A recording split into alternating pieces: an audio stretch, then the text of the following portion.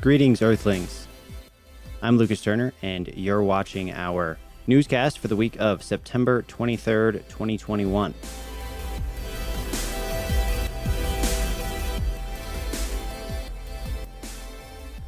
Lucky you. Of all the things you could be doing, and here you are, looking at me, just talking about stuff. Is that the newspaper I asked you to give me? Yeah. Why am I not reading it? Because I haven't given it to you yet? Right. We have another 16 pages of community news hot off the presses. So let's dive right in and see what's happening here in El Rio Blanco. Holy headlines. Okay, page 1. The autumnal equinox. Autumnal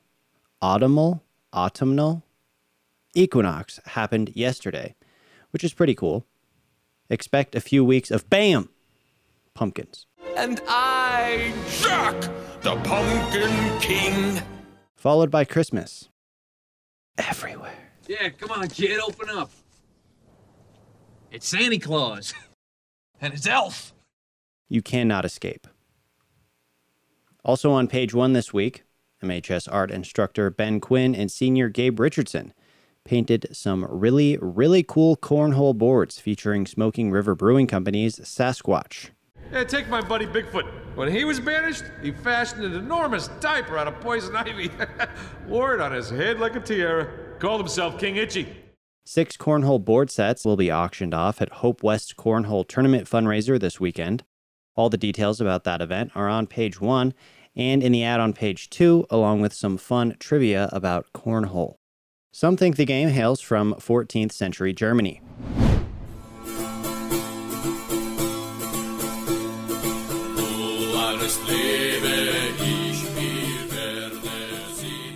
So that's interesting. Other possible origin stories include the game being thought up by an Illinois Black Hawk tribe or an 1800s Kentucky man named Jebediah McGillicuddy.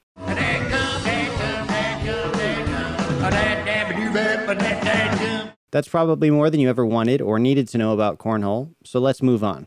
The tournament is going to be a really fun event supporting a great cause, and it's Hope West's big fundraising event for the year, so be sure to check out the article on page 1 and the ad on page 2 for all the info.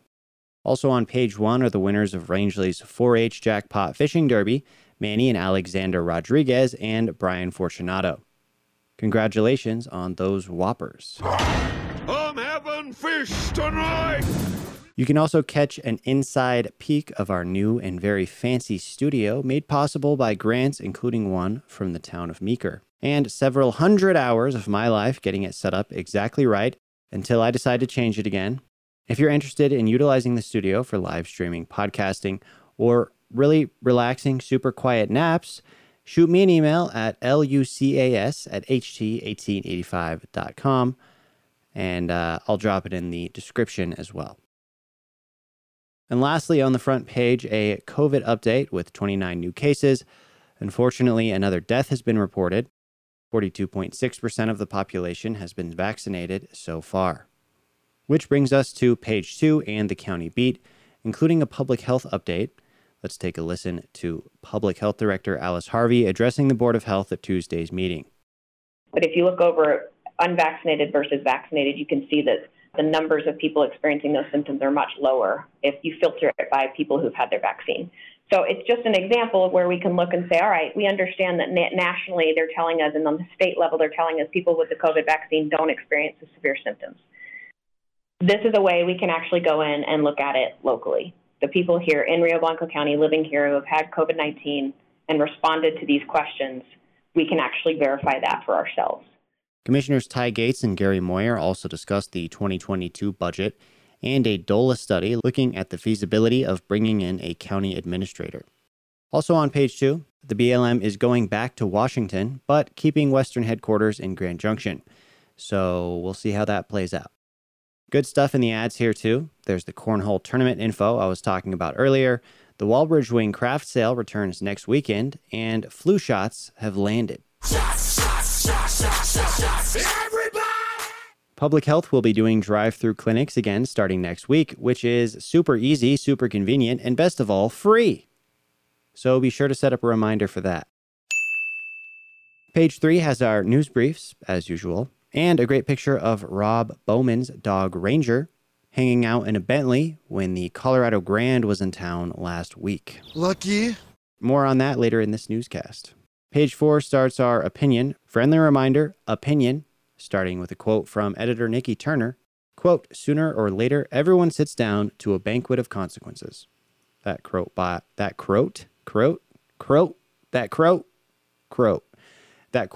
Robert Louis Stevenson. Youch.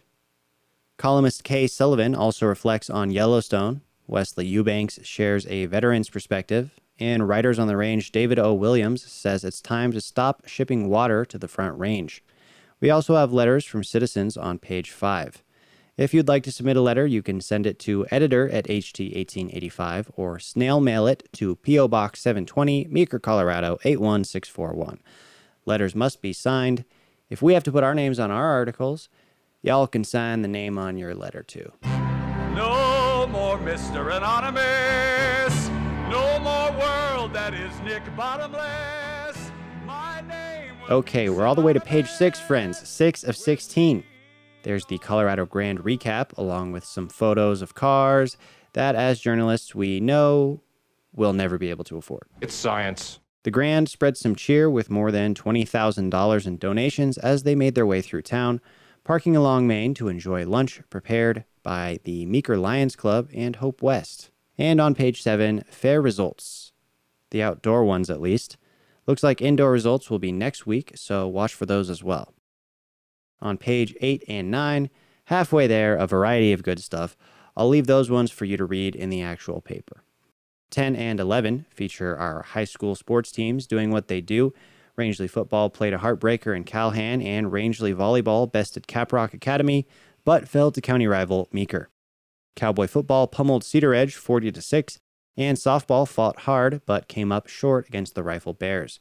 We did get an update on the golfers, and none of them made it to the state tourney this year, so that will be wrapped up for the season.